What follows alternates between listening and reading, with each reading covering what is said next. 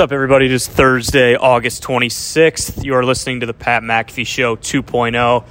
Pat is still feeling a little bit under the weather, but he does FaceTime in today. AJ Hawk, guest host once again. A lot of NFL news, looking ahead at the season. Today's a fun one. Let's get into it. I think a lot of stuff is kind of starting to happen around the NFL. I know the boys are all back in the studio. I'm not sure. Do you guys have an update on Pat? I haven't heard from him in a few hours.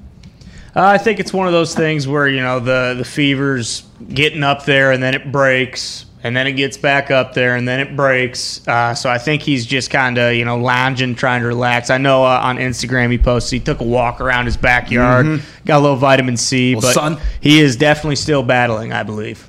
Well, hey, we all are thoughts and prayers with Pat, obviously at home battling this thing. I know last night you, Pat. his Miss fever you, was Pat. pretty. That's right. His fever was pretty serious last night. I know it was not an easy thing to deal with. Hopefully, he may feel up to calling in at some point today. But I don't know if the boys back there have been paying attention, man. But there's a lot of weird stuff. Not weird stuff. But let's just say I want to start off with Jimmy G and the San Francisco 49ers and their head coach, Kyle Shanahan. So these guys are saying, they get asked, hey, do you know who the starting quarterback is going to be? And did both of these guys say, hell yeah, I know, I have a good idea of who it's going to be? No, Kyle said, I have a pretty good idea of who it's going to be. And then Jimmy came up next and they asked Jimmy, and Jimmy said, hell yeah, I have a good idea of who it's going to be. Yeah, there it is. And then he smiled. But, like, it was weird. The audio was like, because Kyle was like, I'm not sure I know what's happening in the next few days.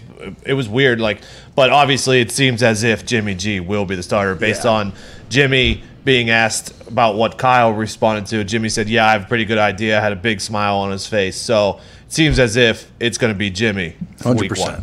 Well, I don't know. Is it a possibility that it's like a smokescreen? He's trying to throw people off because you don't want to give your first opponent a competitive advantage. No. Jimmy's a really good actor if it is. Yeah, no, it's got to be Jimmy. You don't need smoke screens against the Lions. You throw anyone in there and they're going to win. Bingo. Oh, okay. Hey, Dan you know Campbell what, though? Jimmy could be a great Baltimore. actor. We know he may have dated an actor a couple years ago that people seemed to really good. He did actually. Puff and puff about like they didn't think he should be going to dinner with some lady, but hey, maybe she taught him a few things and she taught him how to act when the camera is in front of him. So hey, either way, it was Jimmy G, date. I think this feels good for him. He did date that actress. You had to go to like page 64 to find her. Okay. Come on, dude. They went on one date. All I'm saying is I started questioning Jimmy G and his decision making when you look at Jimmy G and you know who Jimmy G is, and he had to go down to, I don't know, past 100 in the top rankings of porn stars on Pornhub. Come on, Tony. Jimmy should not go any farther than page 1. It's enough, Tony. I mean, Diggs, that's uncalled for. I don't think Jimmy deserves that. Maybe he was working his way in. You start with whoever, and then you work your way up, right? Yeah, Tony, let's not act like it's subjective, right? Jimmy had to do anything. Okay, this was probably an opportunity that was presented to him, and he was just not willing to turn it down. Hey, here we go. Yeah, foot in the door. Now he probably has a bunch of connections. Is there any thought, though, AJ, that like Jimmy G just goes out, plays unbelievable, they have an unreal season, they go to the Super Bowl, maybe they win the Super Bowl, and then it's like, okay, now we have Jimmy G and Trey Lance. What are we going to do? Do we just send Jimmy G packing after his best season possibly ever? I mean, that's a great hypothetical that you laid out, and that's a great problem for the 49ers to have. If Jimmy G plays so well that he takes this team and they win a Super Bowl, yeah, then you do have some questions, but I would imagine they still believe no matter what happens this year that Trey Lance is the future of their team, most likely after this season, no matter what Jimmy does. Do you think this is like a same situation as the Bears, or like because Jimmy G seems like he's a little bit less of like a lame duck stop holder than Andy Dalton is because he did take them to the Super Bowl? Like, do you think those two situations are similar in terms of how long each one of their leashes is? I guess a little bit, but Jimmy's issue really hasn't been poor play. It's always been, and Shanahan even said, like, it's his availability. He's been banged up. He's been hurt, had some big time injuries to keep him out of the lineup, and that's what they're worried about. I guess they have to protect themselves, and they saw Trey Lance, so they jumped up and took him. But everything you hear about Trey Lance, and you see him making some unbelievable throws in the preseason, are people saying, like, all right, yeah, he's flashing, he's showing great signs, and he has a gigantic, his ceiling is so high, but he's just not doing he still needs time, I guess, to mature and to get more reps. Isn't that kind of what the rumor mill says about it? Yeah, because he barely played. He didn't play basically at all last year either, AJ. So, I mean, it's going to take some time. You have to go with Jimmy to start the year. He also had the minus 18% completion over expectation rating, worst of the rookie quarterbacks that I saw on that list. So it was something that you can't overcome, I don't think. That's right.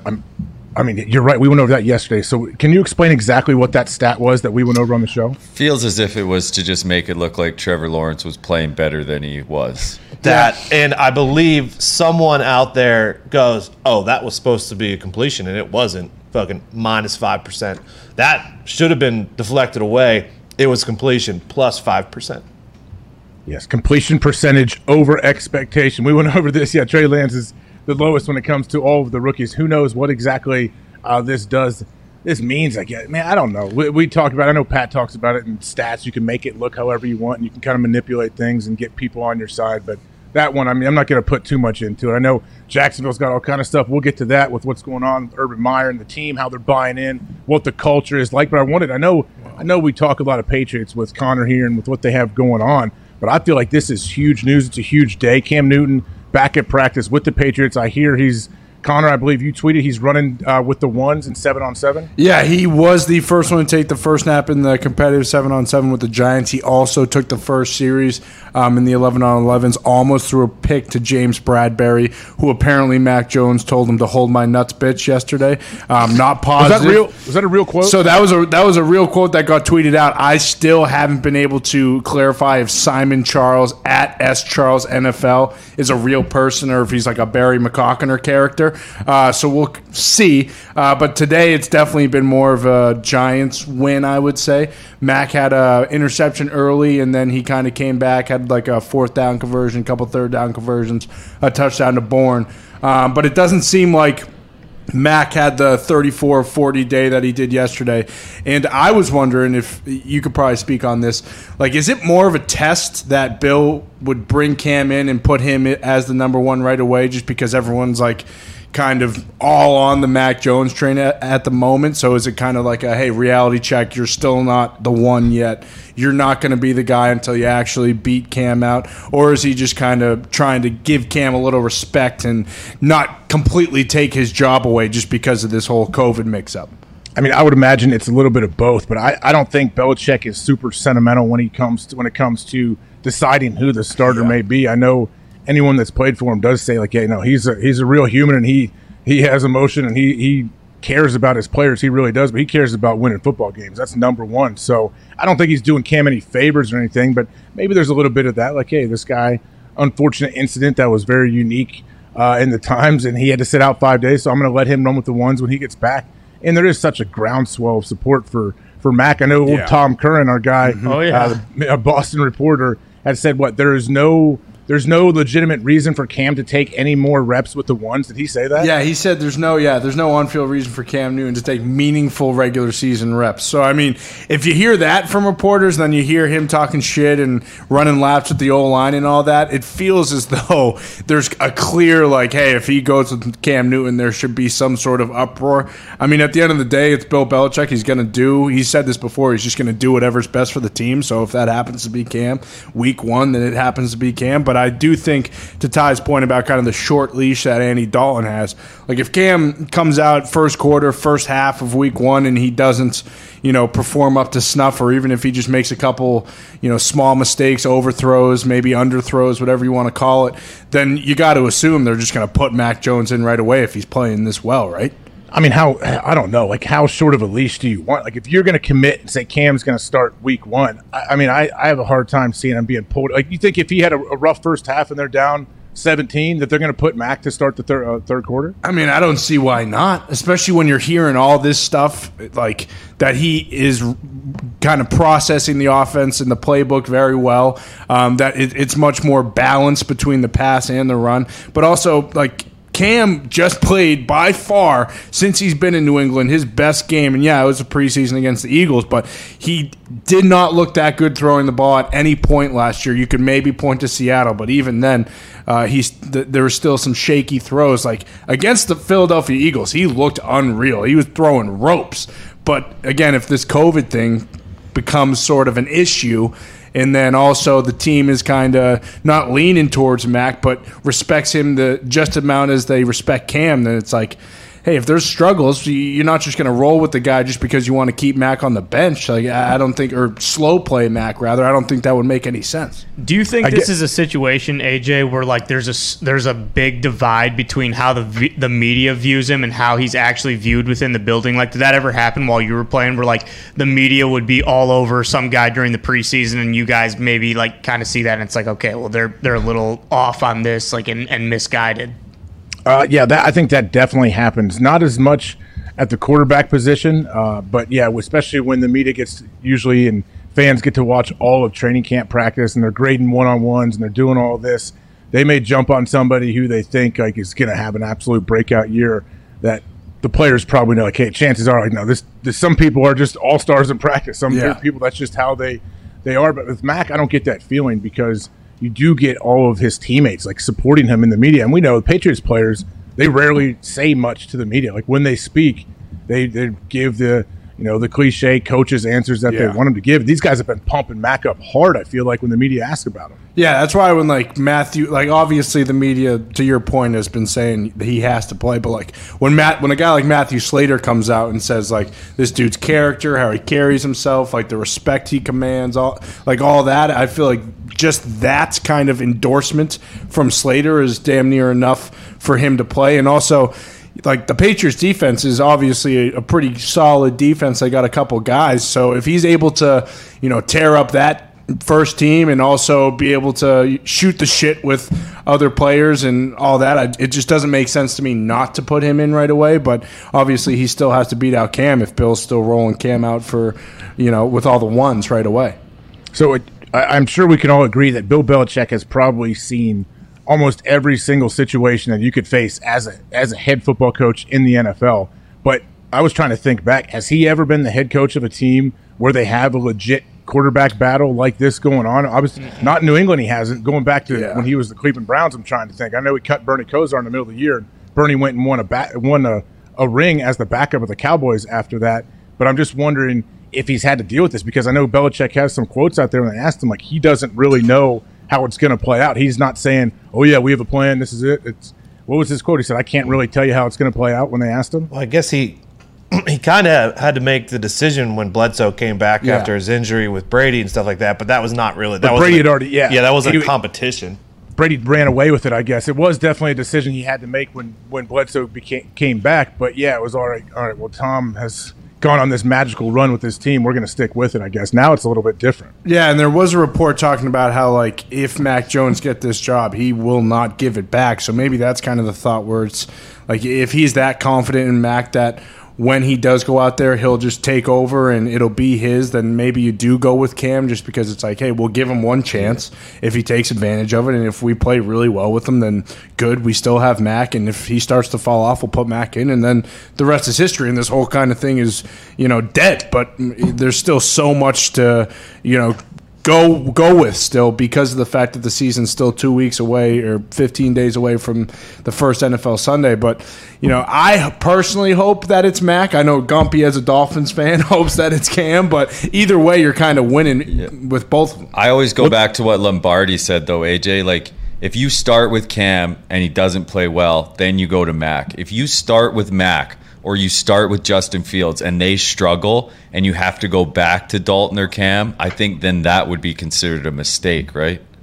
Yeah, and it is, I guess, interesting how similar those situations are, how similar, I guess, Cam's situation is with Andy Dalton. Mm-hmm. Yeah, it's a little bit different in ways, but really they're both up against a tough task where the person behind them has a ton of support from the whole fan base, from a lot of people. The person behind them they drafted is playing very well, and they know, like, hey, if I am in there as a starter week one, I start getting nervous for these guys, for Cam, for Andy Dalton, if they are in there starting, because I'm like, how do you have it's going to be a great test for him mentally, I think, and to know, like, all right, if I throw a pick early, if I do this, like, I don't want to worry that I'm going to be yanked out of the game and I'll never start again for this team. Like, there's a lot on their shoulders, but that's why they get paid a bunch of money, and that's what I say all the time. Like, playing quarterback in the NFL is the toughest position in all of pro sports. Like, there's just so much physically and mentally that goes into it that I'm blown away, really, by the way that these guys can handle it. And I just think Belichick he finds himself kind of in a place where he hasn't really had to deal with this before, and For sure. I'll be curious to see how it all works out. Well, it's funny, too, looking at the Bears and the Patriots QB competition, just because, like, Andy Dalton and Justin Fields, they obviously offer much different things, and it's kind of the same with Cam and Mac Jones. Like, Mac Jones is, I would say, much more of an Andy Dalton, whereas Fields probably has, a pretty solid arm. I'm not saying he doesn't know how to throw the ball, but him and Cam also very similar. So they both add different dimensions to the offense, and that's where, you just kind of have to wait and see what happens. I think Andy obviously is still the week one starter there. That's been pretty adamant the whole time, whereas Bill and McDaniels have kind of gone back and forth with Cam, and obviously now him missing 5 days definitely affects him, especially about how good Mac did yesterday. So, there's a lot of time. This is why the offseason is so interesting, just because they're rookie quarterbacks. And, I mean, to your point, that's kind of why we've been watching these games, because you want to see how these guys are going to do and how these quarterback competitions are going to play out. Well, don't you think we want to see also, like, who plays, how much they play? I know the Bills have said Josh Allen will play in the third preseason game. He said some of the starters may even play the whole first half. I doubt Josh Allen will play the first half, but he didn't play in the first two preseason. He's going to play in the third. What are the Patriots going to do? Have they come out and said what they're doing? No, they haven't yet. I assume Cam's probably going to play like the whole first quarter into the second quarter, especially after missing time.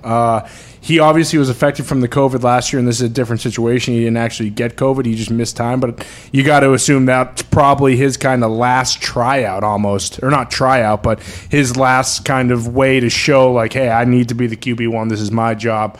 And he's got to play better than Mac. And maybe they do go almost in every other. I'm more picturing this competition coming down to next week and the week after game week, where it's like, all right, here we go. 11 on 11, you guys both get reps on the ones. Whoever, scores gets the job, basically. I assume he's just going to put him in a high-pressure situation, and then whoever plays well wins the job, just because it's so close. Like, obviously, Mac played so well yesterday, and Cam wasn't there, so that helps him. But because Cam was there last year, and it's kind of been his job, and he was a captain last year and that whole thing, it's going to be some sort of competition coming down to the last week. Do you think him being a captain last year has any sort of effect on anything? No, not really. I don't. I mean, yeah, it speaks a lot for who he is and the kind of leader he is, but I don't think when Belichick is sitting there trying to make the final decision, and he's like, it's even. He's like, oh, but he was a captain last year. He's got to play. Like, yeah, I just don't think that will have a huge role. But do they technically have to announce a starter before the game? Could they go right to game day with like game time and not announce a starter? Yeah, I think they can go. Yeah, they don't have to announce it, right? Yeah, because look at when last year with Herbert, what was that? Like 2 minutes before the game, we found out he was starting. Well, he got hurt though, but it was because Tyrod got. Yeah, I guess you could. But you know what I mean? Like, I don't think you have to. They release depth chart. They have to release depth charts, I know, but they could just put 1A, 1B. Or you don't have to have. You could have two starters at any positions you want. Well, in that week leading up to, you got to assume the media will probably tell you, like, okay, Max, whether it's Mac or Cam, okay, Mac's coming out, he's taking all the one reps. Hey, but think about it, Connor, during the regular season though, the media usually has to leave after warm ups and like maybe individuals, so they don't get to see team periods once you start in season practice. Yeah, so that is why, because I didn't know that. I just assumed that's how we were going to find out, is they were just going to tell us, like, okay, it's game week, Cam's taking all the ones reps, blah, blah, blah. But was that new? Was that always like kind of a rule? Were they never able to do that? I think each team has their own set of rules on how long the media stays, but I don't think there's any. I don't know of any teams to where the media during the regular season watches the whole practice and gets to watch team periods and all of that. Like, when you say you're watching whatever ESPN during the week and they're talking about teams and they're showing clips like on a Wednesday, they show it always looks like, oh man, these guys don't do anything. Look how easy practice is. They're not doing. They're just walking around doing pat and go, stretching. I'm like, yeah, because they're allowed to film like the first 15 minutes when you're warming up and you're doing pat and goes and you're just kind of getting loose, and then all of a sudden they blow a whistle and you go do team periods, and the media, they show them out the door. So you can't really get a whole lot of info for that. But I wanted to switch. I can't believe I haven't mentioned it yet. Ryan Tannehill, he's in the COVID protocol. So I don't know exactly all of the details about this. Ty, could you explain what's going on with Tannehill and how long he's going to be out? Well, I believe he was vaccinated. He was one of the guys who basically said, like, hey, the NFL forced my hand here. I didn't necessarily want to get it, but he did. He got vaccinated, got COVID, and I believe I read that because he is vaccinated, it's not like the 5-day, like waiting period or whatever, and I think he just needs 2 tests 24 hours apart that are both negative, and then he's good to come back. And it also said, I believe he doesn't have to, like with the contact tracing, it's not the same. I think there are still certain things he can do, but I don't know if he's in the building today or if he has to stay at home or anything like that. And the Titans GM said that they are 97, 98% vaccinated, so it shouldn't affect the team like it did in Buffalo, where if you're not vaccinated and you're near someone who did get COVID, even though they're vaccinated, then you got to do the 5-day thing. It seems like the Titans are almost all vaccinated, so it should be just like if Tannehill gets 2 negative tests within 48 hours or 24 hours apart, whatever, he should be back whenever that happens. Same as Braves. His head coach had the same thing come up, right? He was vaxxed. He tested positive. He had to show 2 negative. Is he back yet? That's what I was just asking. I have no idea, to be honest. When did he pop? Was it Monday? I So I would assume so.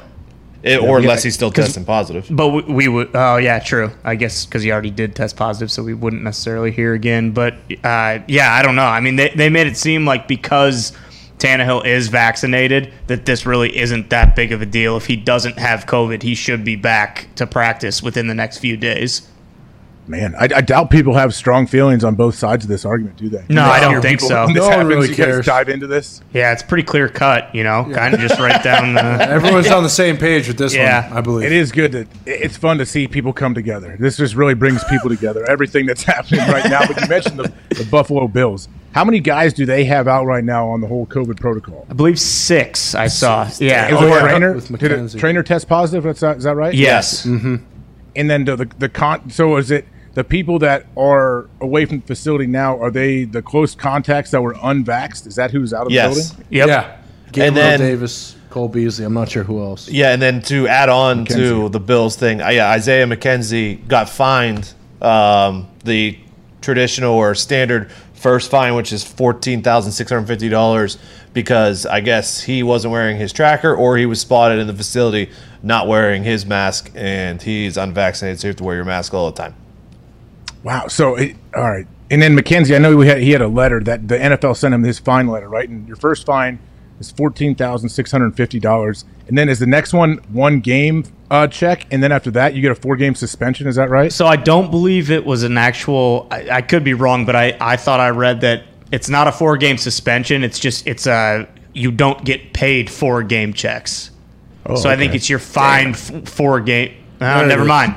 4-game suspension, and you are unpaid. So yeah.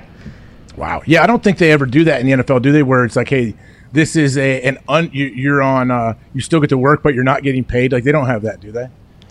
They must not. Yeah, I don't think so. I mean, either you're suspended or not. They don't let you play and say, "Oh, hey, you're playing these 4 games, but you're not getting game checks for these games." Do you think this is changing him at all, though? Like, do you think now he's like, "Oh, okay, now that I got my first fine, like, I'm just going to go get vaccinated now," or is he just going to be much more strict? Always have a mask on, put his helmet on with the mask on, and then take it off? Well, and do you get charged as like a repeat offense? Like, let's say he gets COVID again, or he's a close contact and can't be there, but he was doing everything right. Like, I don't think they give a shit. I think he's still considered a repeat offender. So even if he was doing everything right and it happens again, then it'll be the next stage of whatever that is. He'll get the 1-week salary offense or, a suspension and be unpaid. Yeah, I mean, you don't want to be fined $14,650, let alone if you know this happens again at 1 week salary during the season. You're what a game check would be. No, I mean, yeah, I would imagine guys definitely have to start rethinking it. And if you have 1 strike against you and you've already been fined, yeah, you don't want to give up more. And I know I was reading something earlier today when they said, like, hey, unvaccinated players are going to be like, they may be a healthy scratch, like day of game, because they have to get tested the day of a game, and vaccinated players don't have to get tested the day of a game. So you may lose somebody that you had up. So it just, yeah, man, I don't get it. I don't know how it's all going to play out. I don't know how it's going to work throughout the season, but there's just so much going on right now. I can't imagine what's going on in these coaches' meetings and when they're talking to each other about like the whole vaccination status of their team. Yeah, Age, what does this do like in the locker room? Like, it's one thing at the beginning when the guys who aren't vaccinated were choosing not to get vaccinated. It wasn't hurting the team or anything like that. But now when guys are like missing practice time and potentially missing games, does that like do anything? Is that going to cause a rift in the locker room potentially? I'm sure it is, yeah, because just like the rest of society, I think players have their opinions one way or the other on the whole vaccination status. So I'm sure there's people on teams, that are wondering why guys aren't getting vaccinated, and unvaccinated guys are talking, telling them their information, what they've been reading, what they've taught. It's just like going out anywhere, I feel like. So, yeah, I think that's an issue for sure. Depends on who the player is, though. Like if your starting quarterback is a stud and he's unvaccinated and he's playing awesome, like guys aren't going to say a whole lot to him. It's kind of on your production and how the team views you as a leader and how much they respect you, I think, too. Well, and it's not every Bills player, because there was one offensive lineman, I think Deion Dawkins for them, who got the first shot, in between getting the second shot, got COVID, and he had like a terrible, terrible case. Said like he wasn't sure he was going to make it. He was hospitalized for 4 days. Hospitalized. So I know that there are some voices in the Bills locker room that take it very seriously. And then obviously on the other side of the spectrum, there are the Cole Beasleys that, will die or retire before they get the vaccine. Yeah, when you said the guy that spent 4 days, did he end up getting the second vaccine or did he not get the second? Yeah, I believe he ended up getting it wasn't like 2 vaccines, just the second shot. I believe he got the second shot, even though he is an immunicorn, because he has that 90-day window where he has the antibodies and he won't be affected by it. Now that the world's opening back up, so many new thrills are on the horizon. Okay. And whether you've been in a relationship for years or just getting started, we're excited to get back out there and meet new people. Hell yeah. When the moment comes, let's not come too quick. Oh, here we go. That is not what they had in their copy. Okay. They should. That was, I think they're going in a different direction, so let's go back a sentence or two. Okay. When the moment comes, you want to be ready. That's true. Yeah. With Roman, you can get a free online evaluation and ongoing care for erectile dysfunction, all from the comfort and privacy of your home. Once you take care of that, though, you get the Roman swipes, and guess what? Lasts a long time. Banging it. Yeah, it's Pete Alonso at the at the home run derby. That's right. Dingers. Downtown. Bingo. David Population, you, dude. Hell yeah. Roman Ready equals confidence. The confidence that you can rise to the occasion in the moment. We're looking at the Summer of Love 2021 version, and Roman wants to make sure you can participate in your way. Whether that be as a single person or a couple who would still rather stay in with each other, a U.S. licensed healthcare professional will work with you to find the best treatment plan. If medication is appropriate, it ships to you for free with 2-day shipping. Okay. Ooh. That's huge. Free? The shipping's free. Wow. I believe, not the medication. Free No. 2-day shipping. Yeah. Go to GetRoman.com/McAfee today, and if you're prescribed, you can get 50% off your first month of ED treatment. Okay. That's GETROMAN.com/MCAFEE. And if you're prescribed, you can get 50% off your first month of erectile dysfunction treatment. Make sure you're ready to have confidence and control this summer. Roman Ready. So, sad news for everybody to let you know. Sorry, Von Miller actually is going to be pushed until another day because I guess his practice, something's run over. We were trying to get him, squeeze him in between practice and meetings, I believe. And guess what? They're trying to get ready for an NFL football season, so things happen. It's obviously not on Von's side. We were trying to squeeze him in. He will be on at some point, but look forward to when he does come on. But Thank you. I got some texts, some tweets during the break. Okay. It sounds like something's happening at Jake Paul, Tyron Woodley press conference. I know Ariel Helwani has tweeted that all hell is broken loose and that somebody from Jake Paul's team has got into it with Tyron Woodley's mom, which is not great. Like, she's known as people talk about her. She's around, and people have a lot of respect for her. So I have no idea. This seems like it got real, huh? I know Jake Paul does a lot of stuff for show or to hype the fight. It sounds like something real has started here in Cleveland at this press conference. Yeah, and this is not good for Jake Paul if I had to bet. Now Tyron Woodley's got a whole new batch of worms under his belt that he wants to go ahead and absolutely slaughter Jake Paul. But also, maybe this is part of the plan. Jake Paul's a smart guy. Maybe this is, let's get Woodley a little pissed off. Let's get him a little too aggressive on the ring on Sunday, and then we'll counter. I mean, I have a hard time believing that this is part of hyping the fight with his mom involved. That's the only thing that has me worried about what's going on. I guess this goes to the NFL training camps and all these fights that happen, and all we have are still shots and all this. if they're at a press conference and there's some kind of melee happening, there's not footage out right away? I would imagine Ariel Helwani is streaming the whole thing. Do you think were punches thrown? I don't know if they were just talking shit to her or what. I mean, has a melee happened? Every video I've seen online right now, I have not seen one fight at all. Just verbal altercation. You think So what is Helwani's Ariel lying? when Ariel says all hell is broken loose? What's that? It might be like the gotcha hat situation, just with out bodyguards. There's probably just a lot of hooting and hollering back and forth at each other. And granted, I have no idea, but if someone directly was attacking Woodley's mom just kind of out of nowhere, then there definitely is going to be a massive problem. I'm sure some clips will come out soon here because it might still be going on. They might still be filming the whole entire thing if all hell has broken loose. Well, I did see a still shot earlier from the presser, and Jake Paul's sitting there in his little spot at the table. And he's shirtless, 8 chains on. Really, he looks like Jake. But Zito actually sent me a picture. I want to read it real quick. It's this Myles Garrett thing, Zito, that you sent me. So Myles Garrett had a quote saying, "I'd beat the brakes off Logan Paul, but I have bigger fish to fry." Okay, Myles Garrett, one of the most impressive-looking humans on planet Earth right now. The guy, how he moves, just how he's built, unbelievable freak. And Jake, which I think this is a bit out of line. It's stick to football, my friend. You saw what happened when Nate Robinson from the NBA tried to step into the ring. I would argue with Jake that I think Nate Robinson and Myles Garrett are somewhat different humans in their build, how they can handle themselves. Don't you think it's a little bit different? There's not exactly apples to apples here. Yeah, no disrespect to Nate Robinson, but he's 5'7". Myles Garrett is 6'5", 280, and ripped some guy's helmet off and tried to split his head in half with it. If this guy gets juiced up and gets going, I wouldn't want to fuck with him. Not good.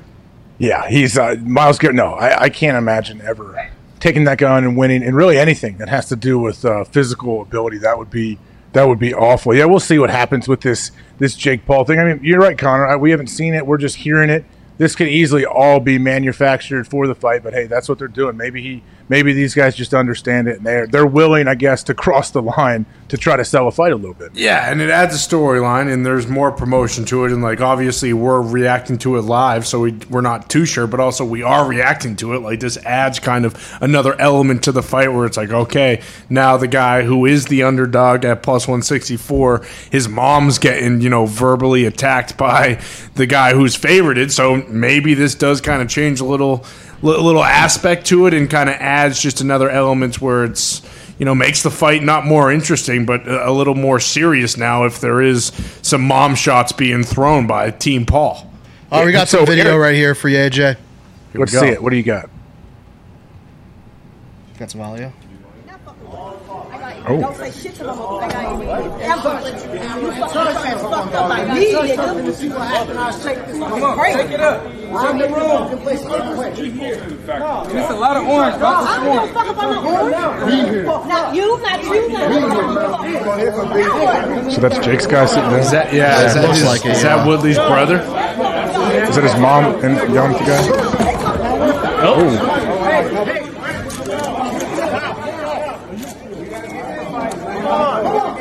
That's what we have. That's also a Paul guy with the with the emblem on the back of his hoodie that fell down there. I don't know. That looked pretty. So something serious. was said. What Jake Paul's guy? Something was said, and so Woodley's mom got in the guy's face. I think Ariel even said in one of the tweets, this could have gone much worse. You're right. Looking at that looked like it could have been a full melee in that room. Especially if it's his mom, just to where's hammer Ariel? home that fact. Ariel's there. Is the presser still going on? We should try to reach out to Ariel, get him to call us from the presser, boots on the ground. We know he's not tied through ESPN anymore. He's doing his own thing. He's all over the place. He works for 9 different companies. Pat's back. Pat, you talked to Ariel yet about this? I just texted him. Literally, I texted him immediately upon seeing that all hell had broken loose. He has not responded, I think because he's trying to either upload clips or maybe because he's just not going to respond. Try not to catch any. He didn't want to catch any friendly fire and catch a haymaker to the temple, probably. I don't know if you guys saw it. Did you guys see Omar in there? No. What? Which one was he? That video back. Omar, at Omar. He's getting the clips, dude. Run that thing. I mean, we're going to see it on SportsCenter now. Wait for it. Wait for it. That's Tyron Woodley's mom, right? She's saying, I don't give a fuck. Look, there's Oh, there he is. Look at him. Wait, he gets. Oh, Mark. So much going on. Is that Woodley's brother? I don't know. I don't know. he's But everybody defending- says Tyron Woodley's mom is a sweetheart. She was talking some real shit to that dude. It was awesome. The way I don't that know dude if is you've heard it or standing not. over top of the other dude. Omar. Sometimes people Omar's just getting stand. bodied, Get out of there. Protect Omar at all costs. Hey, remind me who the hell Omar is. What? He's the guy. He's the guy that does the LeBron and Ball brother tweets and posts on the ESPN Instagram, right? Yep. Wait, He what? runs a Sports Center account. All right, he created Oh, House he of does. Highlights. Have a little respect for @Omar, dude. Is it known that he runs the Sports Center account? Oh, yeah. Come on, Hawk. Oh, that's Yeah. okay. But it's not CPAT. I know a guy that runs some high-profile accounts that you introduced me to. That it's not known that he runs these accounts, though. Yeah, well, Omar pins his own comments. Which So is he's an smart, by the ESPN way. employee. Yeah, he runs Sports Center. He was the Sports Center Instagram account is his thing, brah. But he, he's a good story actually. He created, came out of nowhere, made House of Highlights. Now he's at Sports Center. Oh, okay, doing that's his him. thing, Okay, I but got he it. Always ends up being right in the middle of everything. Omar, it's awesome. Would you want to be? I would. Yes, wherever Ariel is in that room, I would not want to be right in the middle. I want to be out on the edges, standing on a chair, looking over. I don't want to get caught with that because that thing could get real serious real quick, and they may think you're involved. It's funny you say Well, that. He's in the back corner right now. Mr. Woodley was not thrilled. If I'm somebody though, I'm climbing up. I'm climbing up those things there to get a little sky. Oh, Ooh. yeah. Scaffolding. Yeah, see I that wonder what scaffolding was right there. said. Oh, I'm surprised Omar didn't do that. By the way, normally Omar would hit to the skies. Did you say you saw Ariel in any of these clips, Zeke? No, it's funny because he's in the back right corner now. Like Omar was in the middle. Ariel's so far away from everything. It's pretty funny. Ariel has not responded to me yet. I'm looking right now. I said, anybody hit anybody? And he said, no, nah. Oh, Ariel's probably getting a. Billy He's getting McComas exclusive just probably with said- Woodley and Woodley's mom. Billy just sent a text that was actually his sister that was talking shit in that guy's face. I mean, this is classic. This is good Insider stuff. This is Bill. what you're looking for. I'm That's excited how for you this sell a fight. fight. A lot of orange in here. Pumped. How you feeling, man? Well, I was supposed to go take a shower there. I did not get up. Good. Gotta rest. You know what I You gotta mean? I rest. was So supposed to is take a it- shower. Are you on like a roller coaster, Pat? Like, do you feel like somewhat average to below average, then you feel terrible, and then you go back up and down? How is it? Yeah, it's coming in waves. It comes in waves. Like I said this last hour there whenever I called in abruptly and ruined the whole Lincoln Riley conversation. I apologize for that. I think he'll go to the NFL whenever the hell he wants. Whenever the hell he wants. He'll wait for them to go to the SEC, or you think he'll leave before they get to the SEC? I think it depends if the right NFL opportunity opens up. I think the right NFL opportunity would have been there if Lincoln Riley said, hey, I want to go to the NFL. Don't you Because the think? SEC's Oh, in yeah. what, 4 years, 5 years? 2025, I think, yeah. And the Cowboys job was open 2 years ago, and that's when they were throwing Lincoln Riley around, and it seemed like that was the right time. It'll be too. open again before they go to the SEC. Whoa! Easy, Diggs. Tony. You're not watching Hard Knocks, dude? Listen, I am watching Hard Knocks, and I appreciate that Big Mike respects Lightning, and he respects Pittsburgh, because I also respect both of those things. But, we also know that he did dupe NFL Network Tom, and I just don't know, Pat. I just don't know. It does seem like he could potentially stink at coaching again. But Jerry Jones seems to be doing whatever he can to have to win another Super Bowl, and maybe Big Mike will do that. It comes in waves. AJ, it comes in waves. It's just an annoying. Like, this is annoying. Yeah. This is an annoying thing. I don't think I get sick much. I haven't been sick in like maybe 15 years. I don't think so. I don't know if I'm like the right person to be telling people how, I feel. You're just super achy, super sweaty. It's one of those things. Does it feel like it's getting better? Yeah, but then I'll like pass out and I'll wake up and I feel terrible. It's just like it's kind of coming in waves. I'm on some good kush and alcohol. No, I'm not. That just made me feel that way. I actually haven't been able to smoke because I'm worried about my lungs or whatever, which is a damn shame. This is the lowest I've ever been. I saw the entire YouTube comment section, which seems to be less cesspool today than it was yesterday. I'm not sure. I haven't piqued my mind in there as much. Everybody said Pat's all doped up. I'm not. This is so bad. Hey, how you doing? Haven't been here in about 10 years either. No, we know you get your any medication from Connor when it comes to COVID-related things. We know that. What the hell are you talking about, Hawk? Well, that's the thing. I mean, I got zinc here. I got elderberries here. I got vitamin this. I got vitamin that. I think you're supposed to try the chloroquine. Yep. Can I just go get that at I can't go anywhere, but can somebody just get that at Walgreens? I'm not positive. I'm honestly not positive. I started a war though. We almost got into it, man. My fucking mentions on my Twitter were. I was deep in your Instagram comments. Wait, what do you last mean though? night Like on that post, Pat. Are people saying like, what do you? I want to know what are people upset about on both sides. I don't get it. So first of all, thank you to everybody that sent me messages. I like take a nap. I wake up. Yesterday I had 60 text messages. Jeez. Okay, that normally happens whenever I do something stupid on TV or I go by, like maybe something terrible happens to somebody I know. I'll get not normally do I, and I'm somebody that reads all my texts. I got messages from so many people I haven't talked to in forever saying, "Hey, hope you're all right. Let me know if you need anything. Let me know if you need anything." I'm like, "Thank you so much." And then on Twitter and on Instagram, so many people saying nice things. I appreciate everybody being incredibly nice. That was very, very cool. People that I haven't talked to in a long, long time sent me messages that I didn't think even knew I still existed or cared about my existence. It was very nice. That was very cool. Now, the other people that responded to those tweets and to that Instagram, it seemed like they did want to get their agendas across. You know? It was very loud. It was very loud. Gumpy, I almost had to get out of there because I thought I was going to make my COVID worse from how toxic it was. Oh, man. It was fucking like everyone, no one even, like, there was a lot of comments like, get better. And then you just hit a stretch where it was just fucking mayhem. And every comment had another 5 comments on it from other people. It was chaos in there. I learned a lot, that because I'm vaxxed, I didn't have to go to the hospital. A lot of people are tweeting me, but then I saw a lot of people tweeting at 104.5-degree fever, his ass should be in the fucking hospital. So it's like, I guess I am quite a anomaly in a situation that has caused quite a conversation, AJ. Quite a conversation. So are people upset at you for getting COVID, or are they upset like some? Okay, I shouldn't even. Why do I even care? It doesn't. There's no rational thought. Well, Pat, no. People are utilizing me getting COVID while being fully vaxxed and getting 104.5-degree fever yesterday as either their reason for why you don't get vaxxed, which, by the way, if it's worse than this and vax has slowed it down, get vaxxed, by the way, because I've been miserable here. Or people have been saying, that's why I'm not getting vaxxed. This motherfucker got vaxxed. And then a lot of people are saying he's probably forced to get vaxxed, which I don't know if that's true or not. But a lot of people are saying this guy got vaxxed. He's still got 104. I mean, it was a war, AJ. A full war in there. Did Cole Beasley text you to ask for you to come on and feature on his "Told You This Vax Was Bullshit" diss track, or was that not one of the texts?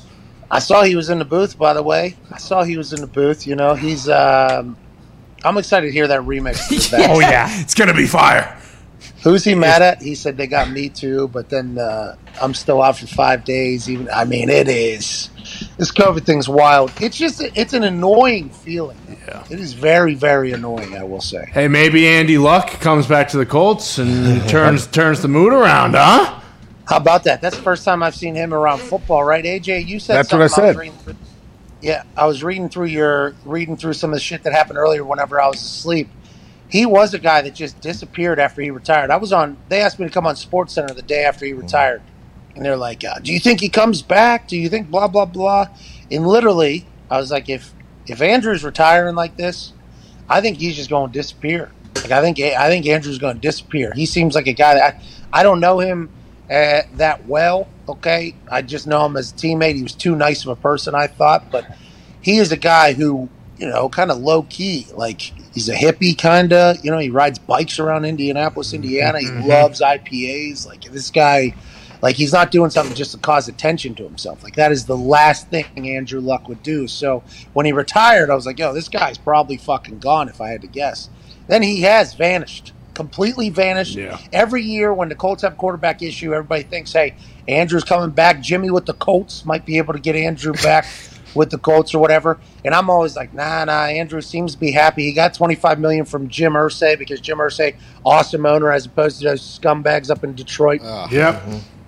But I don't know what him going to that practice wearing those zipper off shorts. Oh yeah, pants, because I assume he went hiking out there, and I guess that's hiking gear as opposed to just high school gear. But him getting back into the swing of practice and football practice, is he coming back? Is he asked for it too. Coming back? Hey, it wasn't like he was just such a nice guy and some high school coach called him and said, hey, can you come speak to the team? Like, I'm sure you get asked to go talk to high school teams, whatever level it may be. It seems like from what I heard, like Andrew reached out to the coach and said, hey, can I come do something at practice? Can I come check practice out? And then he goes up there and he's slinging balls and they're all trying to get interceptions off of him. And by the way, he didn't throw any picks. So this guy, even though they're high schoolers, right, that's going to happen. Andrew's throwing to high school wide receivers as well, threw no picks. What if this son of a bitch is ready to go? And the problem is, what if he was waiting for the Colts to find their guy, pay him $100 million so he could go elsewhere? Carson Wentz, he's getting $100 million or whatever from us. Seems like he's all the way back. Him and Frank love each other. Ba ba ba ba ba. What if Andrew's coming back and looking to go somewhere else? They have his rights, right? Yeah, they do. We do. So they'd have to trade him like Gronk, like they did Gronk to the Patriots, or what? Yeah, just like me, by the way. Much different. It's going to take a lot more, I assume. But Chris Ballard has come out on numerous occasions and said, hey, I heard you were thinking about blah, blah, blah. Well, they would have to trade for you. And that's going to be very tough, is what Chris Ballard said. I assume the same for Andrew Luck. Jim Irsay told me at the end of our hour-and-a-half conversation in his office when I told him I was retiring, and he had a vape and smoke was coming out of his face, and he, brother, he was like, if you ever kick a ball again, you're going to be wearing a horseshoe on your head or whatever. And I was like, I don't think I'm going to do it, man, or whatever. I assume he said the same thing to Luck. But what does he do now with Carson? And what if Luck does want to come back? I never thought he would. But I also didn't expect him to want to go to a practice and do stuff in high school. I hope for the sake of NFL we get a chance to see him play football again because he was so fucking good at football. It was so much fun to watch him play football. But up until this point, I thought there was no chance. I mean, Colts fans would hate to hear it, but if he is in Colorado, he's got the Stanford connection with John Elway. Is it possible that the Broncos after this year are like, hey, listen, Teddy and Drew Lock are okay, but if we can get a fucking Ferrari and Andrew Luck, let's bring him in. Well, he's not just a Ferrari; he's a Ferrari SUV. Yeah, true. True. He's a big son of a bitch, AJ. I don't think anybody. I was trying to look at his size there in that high school thing. Looked a little thin there from the side, obviously, but he is a monster of a man, AJ. Giant. He has I wonder what size helmet he wears. He has a giant, powerful head, man. He really does. Well, and how long would it take him to actually get into football shape? Like, I feel like it wouldn't take him 2 weeks. Yeah. Yeah, remember after he retired, he showed up back and he was just absolutely yoked. Like, that was not even a month later. Great shoes, Gumpy, by the way. Great shoes. Wore those at SmackDown as well. I'm happy you and me have the same pair. They're shoes. Crowd pleasers. But, yeah, with the Colts, there was a couple times he would show up and it looked like he was either really small and then a couple months would pass or a month or two would pass and he would be a yoked up Popeye. Then there's always those photos that show up of him in the offseason on like a bike or whatever and his arms are just yoked or what. He is. I assume he could put that weight back on if he had to, but if he ends up at the Broncos after Peyton ended up at the fucking Broncos and they'll only show him in Broncos uniforms, boy, that'd be tough for Indiana. How old is Andrew right now? 31, I think. That's what I was thinking, probably 31, 30. So young. Hopefully his body's feeling good too after all this rest. You think? I mean, that's why I know we may be making a bigger deal than we should, but the fact that he wanted to go be around football and actually throw the ball makes me think like, all right, he doesn't hate football, that's for sure. Yeah, bingo. And he's also speaking about football to this high school kids, right? Unless he's giving a life speech. Did it just get like a horror film in my room? Oh, yeah. Super dark. Yeah. What happened? Lights went out. If he's speaking to those kids about football, he has to have some sort of itch, right?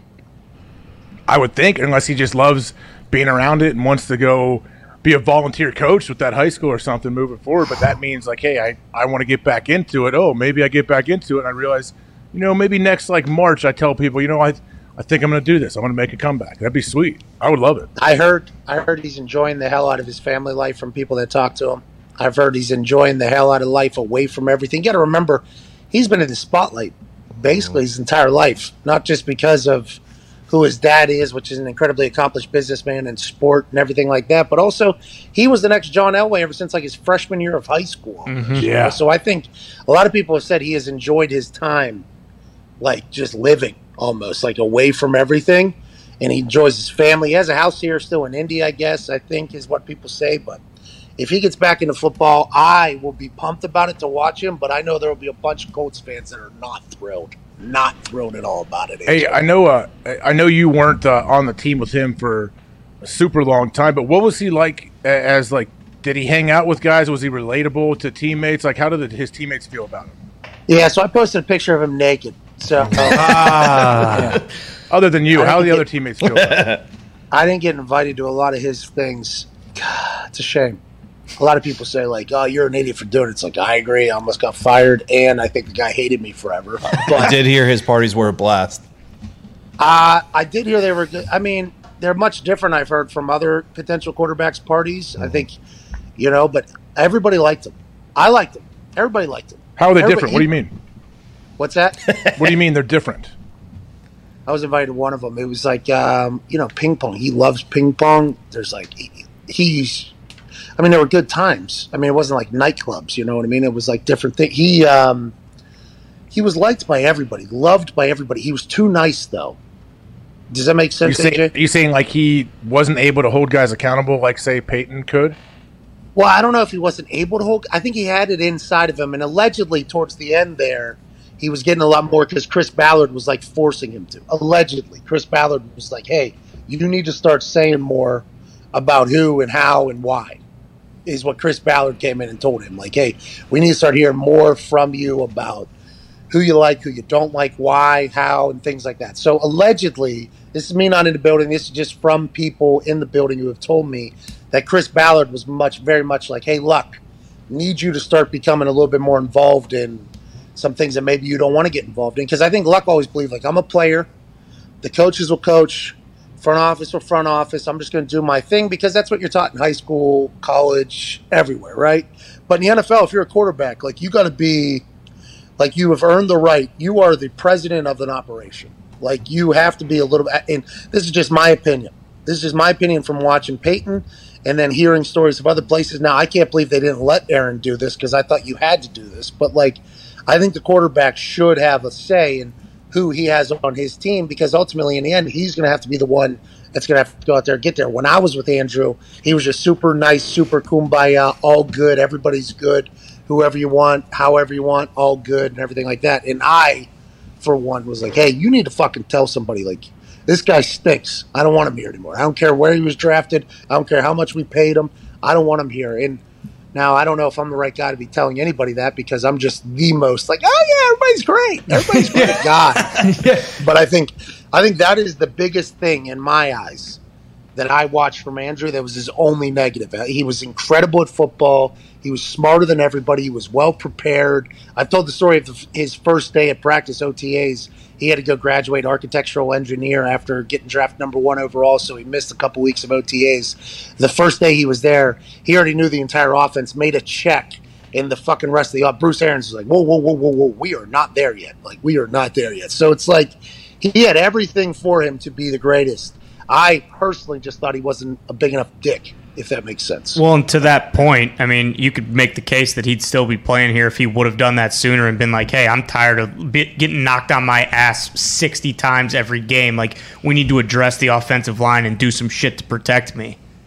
You know, I don't get a lot of credit for a lot of things, but I feel like I was on the, hey, Andrew needs to be a little bit more of a dick train a lot longer than everybody else. And then when he retired because of some of the things he could have been a dick about, I thought to myself, like, Andrew's too nice of a guy, to a fault too nice of a guy. But I wish you would have told somebody, like, hey, this guy stinks, all right? And whenever people would hit him and he'd say, hey, nice hit, I wish he would say, like, hey, fuck you. And I wish he would have told his offensive line, like, hey, you need to stop letting this guy kill me, But he's just such a nice guy, AJ. He's such a nice guy.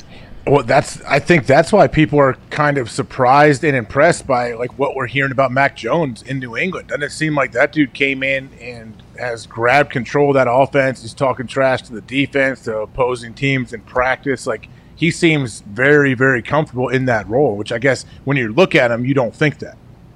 I wonder if that's McDaniels, right? Because Connor, riddle me this, Connor. Aren't McDaniels and Mac Jones like eating dinner together and shit? Yeah, there were reports that before training camp, Mac and McDaniels had a nice little get together, a little soiree over at McDaniels' house, some wine, some nice little, meat, pork chops, beer, more pork chops, They were having a good time. And the report today was that he actually did take more reps in the 11-on-11s with the ones than Cam Newton did. So there might be a little turn of the tide now that Cam has kind of had that little 5-day hiatus.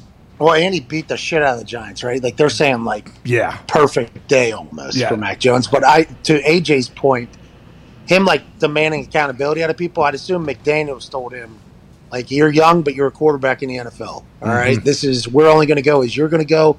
If you want something, you got to do it. Or maybe this is how he's always been. I'm not sure, but if you got a quarterback doing that already, I mean, the rest of the team appreciates that. Like the rest of the team, appreciates that. I think. Don't you think, AJ? Yeah, they appreciate it and they respect the fact that he has the balls to do it. Like a lot of times, you come in, the quarterback's completely different than every other position. But when someone comes in with, especially like he's not the Zach Wilson, moxie guy, like a swag king. He's not that guy, but he is in his own way. Like he has his own Mac, whatever he is, his unique authenticity, I think, is kind of translating. You hear that from Slater and all these other big-time teammates that seem like they only have good things to say about him. That Slater promo about Mac Jones, Connor, would just be splooging all over yourself. Yeah, massive, absolutely soiling my loins. But that's the reason that I think it's gotta be Mac, is because if he already has the respect of Slater and like the leaders on the team, and to your point about McDaniels, if McDaniels is telling him to act one way, that's one thing. If his team's actually responding to him acting that way as like the guy, the starter, the dude who's going to be the face of the franchise, I feel like that goes such a long way. And obviously it's a bummer for Cam, but Cam knows he's on a 1-year deal, that he's a placeholder if he is that number one guy. And now that Mac has clearly proven himself throughout these joint practices and running laps with the O-line and doing stuff like that, it just seems more and more likely every day that he's going to be walking out there week one. I wonder I thought it was don't get your nips in the shot. What's that, buddy? I said don't get your nips in the shot. They'll take us down off of YouTube. Well, nips We're gone. You're demonetized already. What? Fuck. I was thinking maybe it was going to be a generational thing, though, that there wasn't going to be assholes anymore. Really? Yeah. I don't know. Maybe there'd be more of them because they come up. If you come up, I'm not saying this about Mac, but other people, if they come up kind of entitled, don't you think there's more people that feel entitled now, like coming up if you're a star? Yeah, I agree. But I don't know. Like, we listened to Kyler Murray. Kyler was great for us. But I haven't really heard anything about him. I guess they say he gets fiery and everything like that. But I think a big part of being quarterback is you got to be your presence. You got to have a presence about you. Like there's something about it when you walk into the room. They say a dude commands the attention. Most franchise quarterbacks, they come in and you feel their presence there. Like you need that if you want your quarterback to be an elite guy. I think. Yeah, I agree. I want my guy to be a fucking asshole. Which is why it's awesome. When he should, yeah, like when it's time to be that guy, I guess on the field, you don't want him to.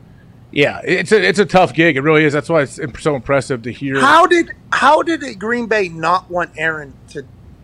I don't understand how you guys had so much success over there without your quarterback having any say in anything. Been asking that for years, Pat. Years. Shows you how good Aaron is, really, don't you think? Yeah.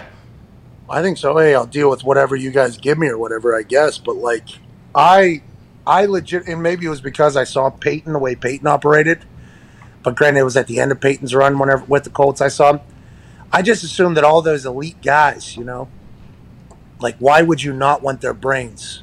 Do people? Do you worry about Trevor Lawrence when it comes to stuff like this? Is he that guy? Is he that fiery guy that they need? When you need your quarterback to be that person? Well, that's when I was watching his interviews the other day before Monday Night Football. He was so. Congrats to him, by the way, being named starter. I don't know Big surprise. Yeah. That stinks for Gardner Minshew. That guy committed a lot. Yeah, didn't poop for fucking 2 months. Sewed that bad boy up. It's like me. So you haven't eaten. You need to take some stool softeners, right? Isn't that what people do? 5 or 1. Laxative. I'm not eating anything though. Like I can't. I'm not eating anything. I don't really want to eat anything. You know what I mean? You're not hungry, or it makes you sick when you eat? I'm not hungry at all. But Damn. I got a text from Shane Leckler. Shane Leckler sent me a text and was like, hey, if your fat ass loses taste or whatever, just start eating healthy. I lost 20 pounds in 2 weeks because I was eating kale for the first time in my life. I started dying laughing.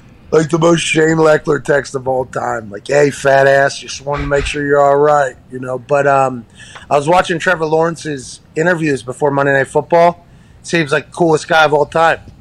Seems like the coolest dude of all time. Very accomplished. I loved the way he talked about everybody. But I had to wonder, it seems a lot like luck here. You know, like this seems like a lot like luck. Will he have the ability? And will Urban Meyer even want him to? Since he's doing all that college bullshit I'm hearing. Will Urban Meyer even want Trevor to be that type of guy? Because that's not how it is in college at all. Will Trevor even know that that's how he's supposed to be because he's in a college like Ryan? I don't know, you know? I think Urban would welcome that. I think any coach would welcome their quarterback kind of taking the reins and taking over. Don't you think? Not in Green Bay.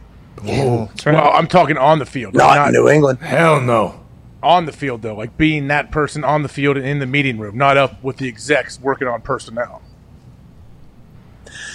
Peyton would get people either jobs or cut from the field. He wouldn't even have to walk up to the, I think Bill Polian knew exactly what I think that's why Bill came to every practice, just so he could listen to what Peyton said and all right, he fucking hates this guy. Let's get him out of here. Seems to like that. What did he just say? Loves it. All right. We didn't expect him to make the team, but fuck it. Peyton seems to like him. Let's do it.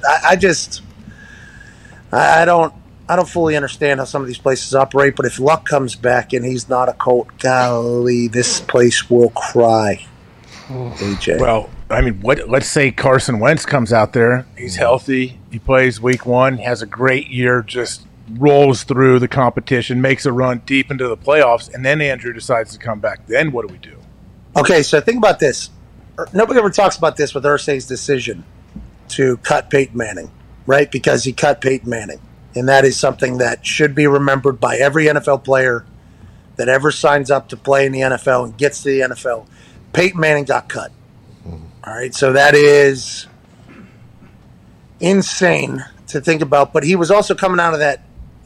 I don't think he could grip a football fully. Yeah, he had nerve damage. Yeah, we didn't know if he could throw, right? Yeah, nobody knew. And also, it was during the thing when we weren't allowed to talk to the team. Oh, was the lockout?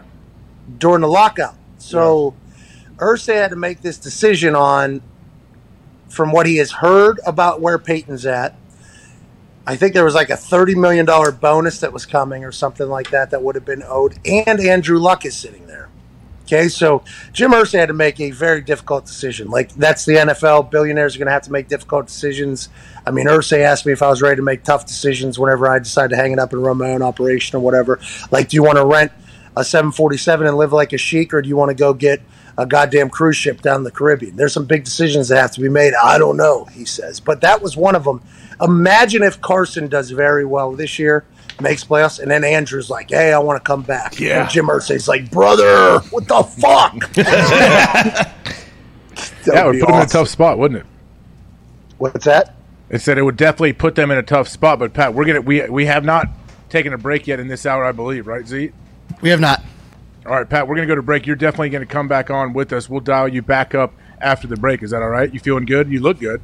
AJ I appreciate that. I feel good. At what point am I allowed to just go roam in public and be in a unicorn? Is that now? Today, right? This afternoon, I think. I'll tell you what. People are going to look at me differently now, though, I think, you know?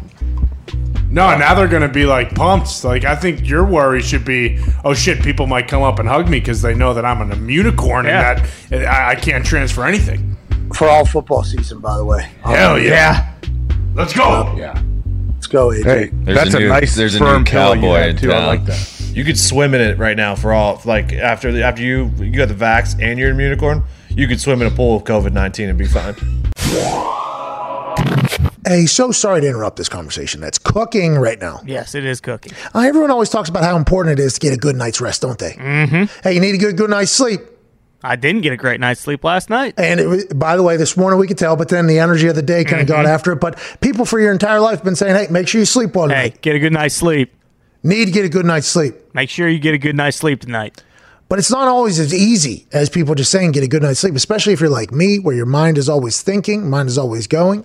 Maybe you're thinking about tomorrow. Maybe for whatever reason, you just can't fall asleep. That happens to a lot of us. And CBDMD has come through with something called CBDPM that puts you out like a light. Like a light. Slip through the flight. That's why the folks at CBDPM created CBDMD created CBDPM to help you get the rest you deserve and feel your best every morning. CBDPM blends 500 milligrams of superior CBD with sleep-promoting ingredients like melatonin, valerian root, and chamomile to create a powerful and effective sleep aid. So whether you're up late with the kids, pets, or existential dread, you can turn to CBDPM and get the rest you need to handle anything that comes your way. I use it. Nick is a big-time proponent of it. I believe there's a couple others in the office that use it on a nightly basis. Some guys get into it whenever they need to reset their sleep cycle, but I've been very thankful for CBDMD, CBDPM. It's something I legitimately use. I think you will enjoy it as well if you're not a great sleeper, but also CBDMD has a bunch of other products, whether it's for soreness, for anything else. I mean, they legitimately got a bunch of superior CBD products. And right now you can get 25% off your next order. It's almost a quarter there, dude. Damn near. When you go to cbdmd.com, and use promo code McAfee, MCAFEE, you'll get 25% off your purchase of high-quality CBD oil products from CBDMD. Big thanks to CBDMD for being a hell of a partner with this show and also for creating products that directly affect my life, like the sleep one, because if not, I'm up all goddamn night. Back to the show.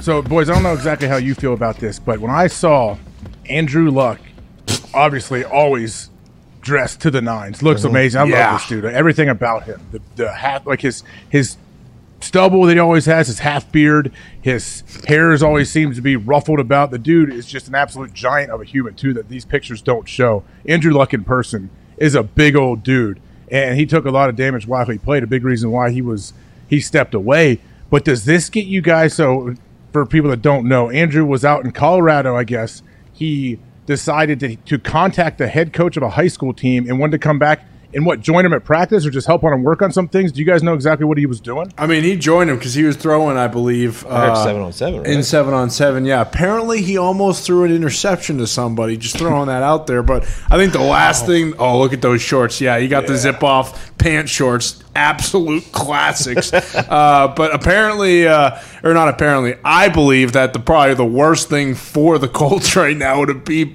to bring back Andrew Luck for Carson Wentz. Is the whole guy's thing is that if someone's behind him, he kind of gets worried, or at least that's what happened last year. But no, he's definitely not in football shape. It's not like you see him and you think, that guy's about to make a comeback. I don't know. I don't know. That's loose clothing. I don't know. He looks like a beanpole. You never know exactly what he looks like. I would say it's better that gives a better chance coming back looking like this than if you gained 50 pounds, don't you think? Yeah, absolutely. But he does. I mean, from that photo right there, he looks like the #1 architect in the world. I don't know why you would leave that gig. Yeah, but like probably. He's probably well on his way to that, don't you think, Diggs? Yeah, absolutely. And as you said, that was my favorite part about this whole thing is that he does have the zip-off pants ready to go just in case, like Dory 7-on-7, he got a little too hot or like things got ratcheted up too much and he had to fucking zip off the bottom. So he was ready to go. Yeah, but what do you think made him want to jump out and do this? It's unbelievable. I have a lot of respect for how he could walk away and then just basically disappear. Like I don't know where he's living, exactly what he's doing, because the guy he doesn't pop up. Like, this is the first time I've seen him pop up in a long time. This is definitely the first time I've seen him pop up where he's doing something football related, right? Yeah, definitely. I mean, I'm sure he just woke up in the morning and was like, fuck, I want to spin it today so bad. Who can I call? Maybe. I mean, no one's going to turn him down. I think he was probably watching old Siciliano on NFL Network reporting live from different camps. And he's like, man, I can still spin this thing, I bet. That's probably a good point. You think Andrew Luck watches NFL Network? He may not even know that there is an NFL. Yeah, I agree with you 1,000%. To your point, though, he might have seen Siciliano spinning the rock somewhere on NFL Network, but I don't think he's coming back anytime soon. It's good to see him, though. I'm glad he's doing well and he looks healthy. I mean, I'm saying next year. I'm not saying right now. This year, I'm saying this gave me hope because I'm a big Andrew Luck fan. Like, hey, maybe he's just trying to get a feel for it, see what's going on. But he has if he hated football, he wouldn't go throw with these high schoolers. I'm sure I'm making a much bigger deal out of this than I should. I don't but know, hey, Edge. I get excited. I'm a big fan for you. Where there's smoke, there's fire. I mean, this is definitely something like if he had an itch and then went to 7-on-7 and threw, like that itch is only going to grow for him to come back and play. Why do you love Andrew Luck so much, though? I don't know. I think when he got drafted, like when he came out, I was like, I feel comfortable right now paying this dude, making him my franchise QB before he really even played. And it definitely after he went through his rookie year, I felt really comfortable. Okay, the Colts got their guy for sure. I don't know why. I love guys that are uniquely like themselves and authentic. And I think Andrew is that guy. He's so unique and different and weird, and he's so good at football at the same time. And he's so tough. I think that's a big reason why I have a lot of respect for him. Like, that dude's tough as nails, man. Like, he's getting blasted, complimenting the guys, helping him up during the game. Like, I just like how he kind of carries himself. He rides his bike around and carries a book in his back pocket. Like, what a unique dude for the whole NFL landscape. There's not a whole lot of guys like that. Well, and this is kind of like similar to like the Favre situation, right? After he retired, he went down to that high school in Mississippi and was like, fuck it, I'm gonna sling it around the yard a little bit and completed a few passes and was like, shit, I still fucking got it. I'm gonna go back and play. And that's what happened. Yeah, he said, I'm going to come back. And they said, sorry, boss, we moved on. We have Aaron Rodgers here. I was there during that time, and he was traded to the Jets right then. No, I thought this was after maybe it was. I thought that was like the second quasi-retirement where then he came back and went to the Vikings. I don't quite remember, but I know he was down in Mississippi breaking kids' fingers at a high school practice, throwing them bullets. He was coaching, I think, or he was going to practice. His nephew, I believe, was the quarterback down there at his alma mater. I think Brett's brother may have been the coach, and his nephew could sling it. I guess I think they won the state championship. Yeah, he was when Brett was out there. Who knows? Like, is that what reignited his fire and ties equating that to Andrew Luck going to this 7-on or this high school practice? Well, you see the young kids, and you just can feel how much they love the game. And I'm sure that reinvigorates you. It reminds you why you wanted to play initially. I'm sure you're going through the same thing right now, coaching your kids. It's like, fuck, I'd love to play on Sundays again. Man, you're right. When I'm around these little kids, these 8 to 10-year-olds, and we're doing tackling drills, you know what? Sometimes I do want to get in there and strap a helmet on. But it'd be nice to be able to hit somebody right now. And even at the same time, it'd be nice to get hit. When you take a big shot and you realize you're fine, I think that's a good feeling. I think kids all need to get that. We talk about that when the kids I'm coaching, they'll get blasted and something will happen. I'm like, hey, man, pop up. And then you look at them like, you all right? And they say, yeah, okay, well, you're not going to get hit that hard very often. And look, you're fine. Like, what's the worst that can happen? You got all these pads on. You're going to be fine. I think that's what's cool about football when kids realize, oh, I can take these big shots that look really bad, but I'm going to be fine coming out the end, hopefully. Yeah, definitely don't put the pads on and absolutely eviscerate kids on your Clemson team because that would be probably the worst case scenario. But do you think players ever lose that? I feel like no matter what, even Vrabel right now, if he could put the pads on, he would. He does. He still does. Vrabel's still sticking his head in there with the D lineman and O lineman and goes to pro days and he's working these guys out with his hand, putting his hands all over these dudes, getting headbutted in the forehead. I used to work out with Vrabel back in the day, and he came in one day, and he had the biggest, his face had exploded. His nose was 5 times the size. He had the biggest, black eye. His whole face was black. I'm like, man, what happened? And he's like, Carter, my son, I was pitching to him. He took a fastball directly off his bat right back at me, and he was like, I wasn't 60 feet away either, but it was nasty. He took a brutal shot, but Vrabel was like, he was fine. He was working out. Everything's all good, and he was laughing about it. So it's not surprising that he throws his head around in there with D linemen in the NFL when they have helmets on, and he obviously is in his coaching gear. Well, and clearly, our guest yesterday, Bubby Carpenter, he might make a comeback, any day now, just because he feels like he stays ready, and he still works out and practices with Ohio State. It just seems like you never really lose that itch, and maybe. Do you, Connor? You played high school for 7 years. Did you lose that itch? I put the pads on damn near every night just to feel like what it was back in the day. I'll throw my helmet on and shove it into a wall just to get that invigorating feeling again, So maybe Andy Luck does come back next year and start slinging it for the Colts again. That's right. Old Andy Luck and Bubby Carpenter, right? Those 2 guys. Yeah, Andy and Bubby, they would be a dynamic duo. Maybe Bubby switches to running back and he makes a play. Maybe a Tebow-esque switch. If Bobby's playing tailback and he's Well, Bobby's lean now, but he's still gigantic. I don't want to try to take that dude down. So, yeah, maybe if he gets out there in bowl practice with the Buckeyes, he can get the ball. Maybe they'll let him get the ball in his hands a few times. He can really show those coaches what he can do on the offensive side of the ball, I guess. Oh, yeah, but they might be nervous. They don't want Bobby Carpenter taking out every single starting linebacker, D lineman as he runs through them. That would probably be a situation like you practicing with your kid's team. Oh, yeah. I mean, I wouldn't do that. Bobby would physically assault a lot of people on the football field, I'm sure, if he was out there with the Buckeyes. But talking about people getting knocked out, what is Jake Paul doing? So Jake Paul fights Tyron Woodley this weekend in Cleveland, his hometown, at the basketball arena, right? Yeah. Sunday night. Man, so it's Sunday night. Oh, cool. So that's going to be, I assume it's sold out. Do we know? I would assume so. I think I was looking at some tickets the other day. There's still some available. Ooh. What are the odds? What are the odds on this fight? Do you guys know? Jake Paul is minus 215. Tyron Woodley plus 164. Okay. Wow. So Jake Paul, I know he's out there.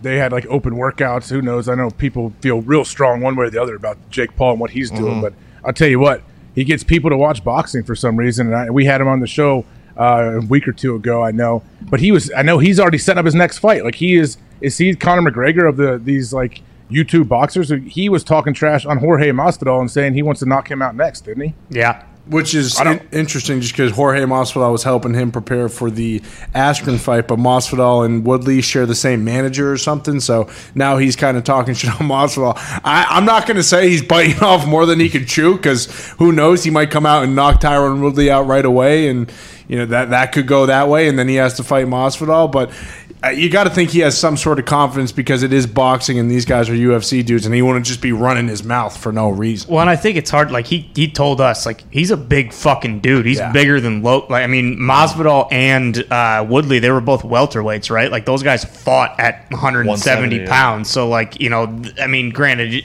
it's a catchweight fight, but also like I think everyone wants him to lose so badly. What is he, minus 230? Like that's massive liability if he were to lose. Like I think there's a reason he's that big of a favorite. Yeah, he's 215. Tyron Woodley's 164.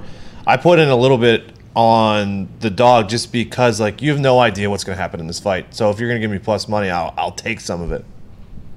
And Tyron, if people have watched Tyron, he's not what he used to be, but man, the dude is explosive. He looks in great shape. Did you see the workouts? Woodley's actually also in shape. He's not like a sack of bones like Askren was walking in there, dude. Like, come on. Woodley's always been like a much better striker than Askren. I mean, Ben Askren was known like he wasn't much of a striker. Woodley's he's always pretty jacked. So who knows if people are. I would assume it'll get big numbers. Speaking of things that a lot of people don't care about, what's going on with Ronaldo? He's switching teams. It's almost done from the sounds of things. They want $25 million for him, but Man City's trying to just give them a player instead because they don't want to pay $25 million for a guy who's almost 37 years old. But if that gets done, he grew up playing for Manchester United. Manchester will absolutely explode, AJ. So let me know, is Ronaldo still, I know he's 37, is he still, like when he's playing, is he the best player on the field? He's still got the juice. He's Ronaldo. Yeah. So he legit is still scoring goals, still making plays, he's never a liability? No, not at all. He'll be very good for Man City.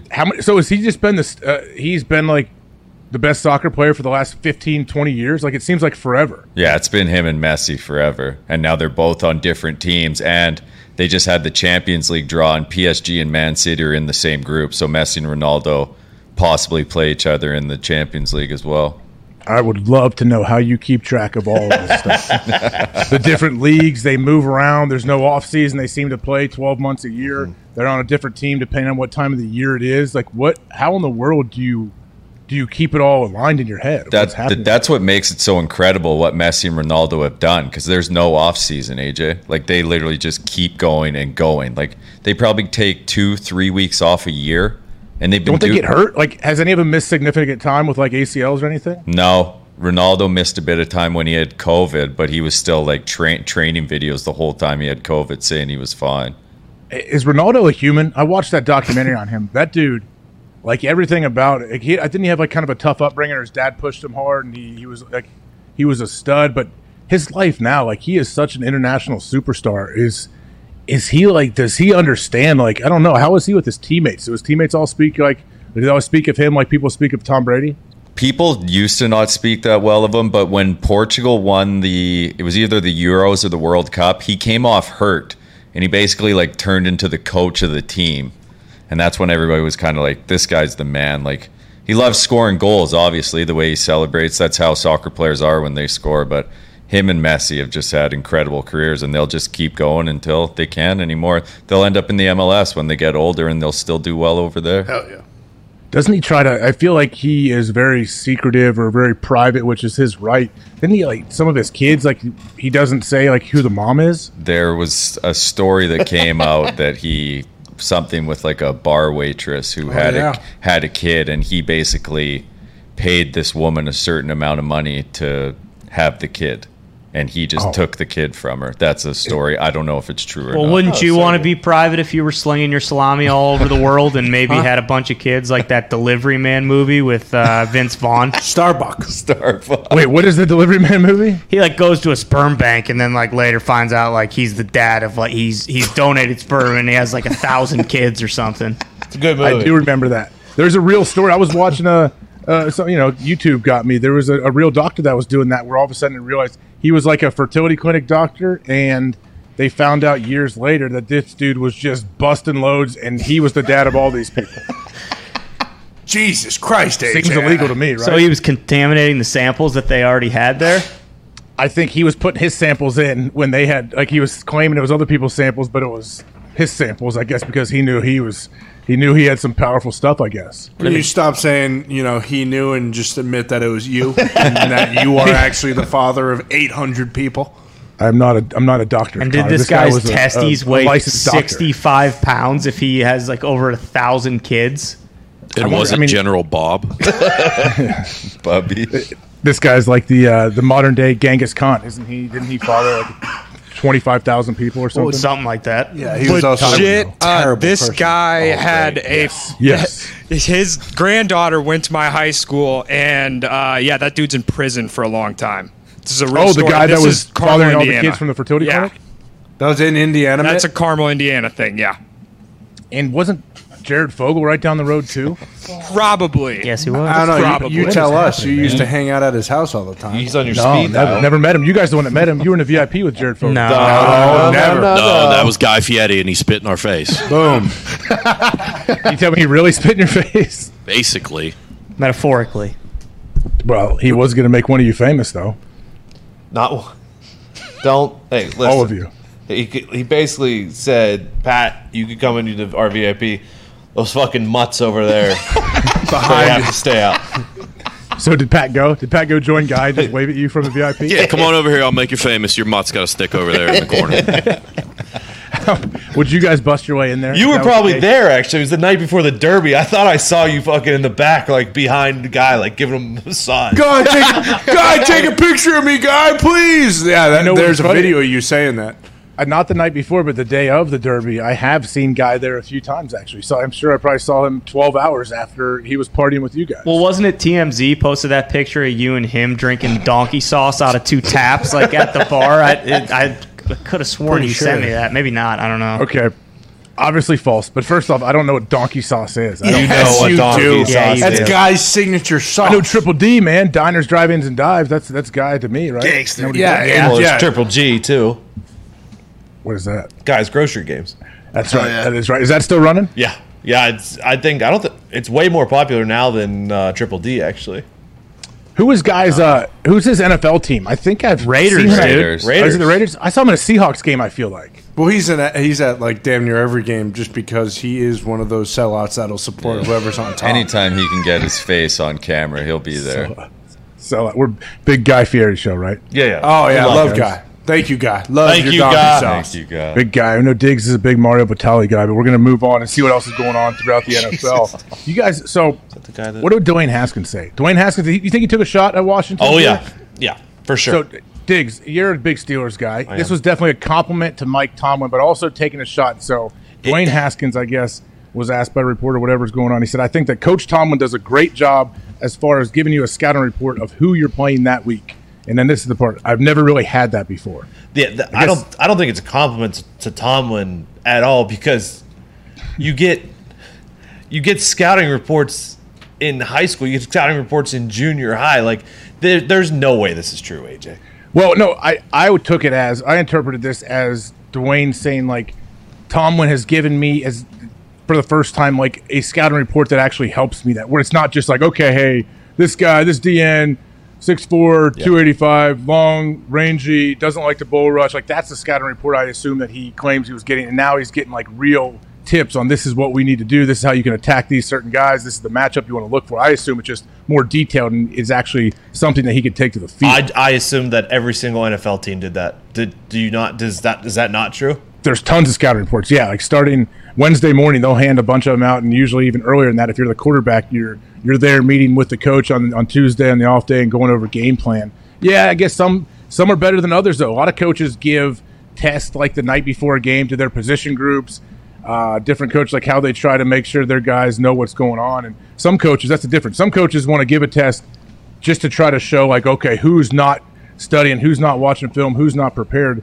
And I think the good coaches, they try to give tests, or they try to give information to their players that they can digest and use to help them make plays. And then when a player feels that and knows, like, hey, this guy can help me. Like, he's not doing this to punish me. He can help me. Everything he's doing is to make me put myself in position to make plays where I can anticipate things on the field. Then you trust that coach more, and you'll go with it. Maybe that's what Dwayne is saying right here. If you're a quarterback, though, isn't a lot of that on you? I mean, I know, like, I don't know if you know him at all or have heard anything, but, like, Pat talks about all the time, like, the amount of preparation that Peyton would put in, like, the week of a game, like, the truly elite guys, like, they're not relying on a scouting report to do everything, right? Like, they're dissecting stuff, they're trying to find stuff, watching film. Like, I feel like that's kind of a cop-out, isn't it?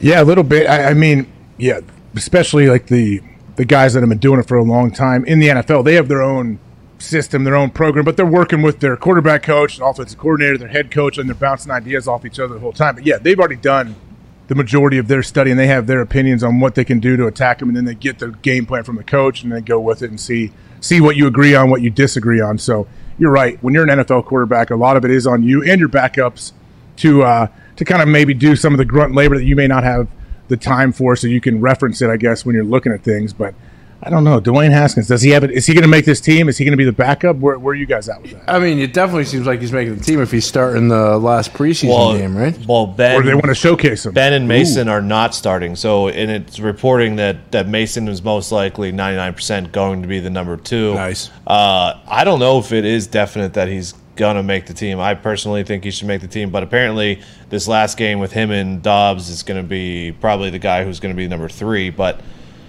it would be weird if... Will they keep 3?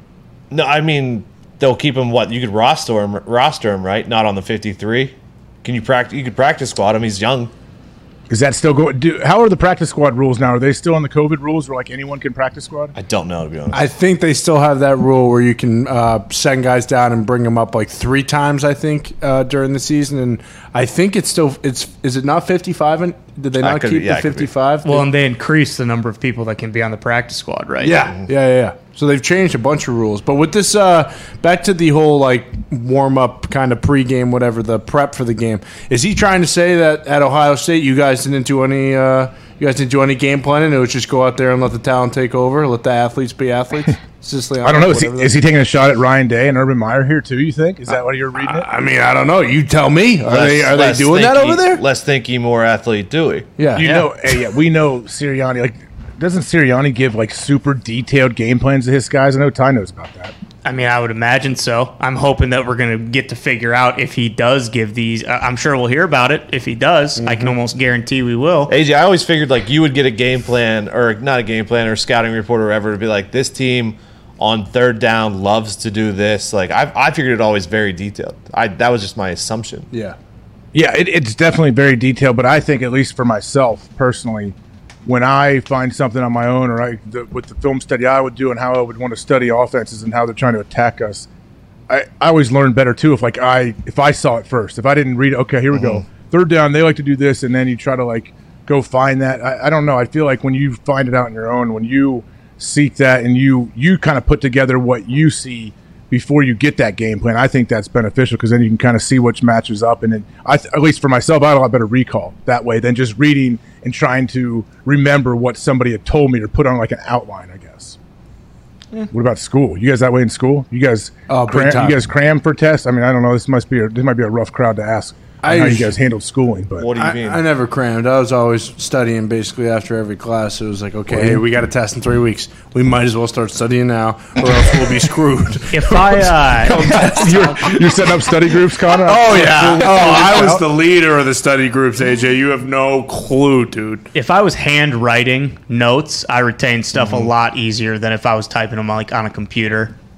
That's a great point. That's exactly, I think I've said that on here. I would always handwrite everything, and when we would reinstall our defense, which twice a year usually in the spring and then back in training camp, I would rewrite everything, just because that's how I retain it. That's how I remember it. And I obviously can go back and look at it and reference it, but a lot of times when you write it down, if you're engaged and you're actually there and you're present, at least for me, I don't know how other people are, I remember it a lot better when I do actually physically write it down. I'm not sure, but if I typed it up, yeah, maybe I'd still get some of it, but probably not as much as I do physically writing. AJ, like the first practice of the week, did they like come out and have the scout team line up in the other team's formations and then say like this is what they like to do out of these formations? And then like as the week went on, that you would actually practicing it, like they would have the cards obviously and run that stuff?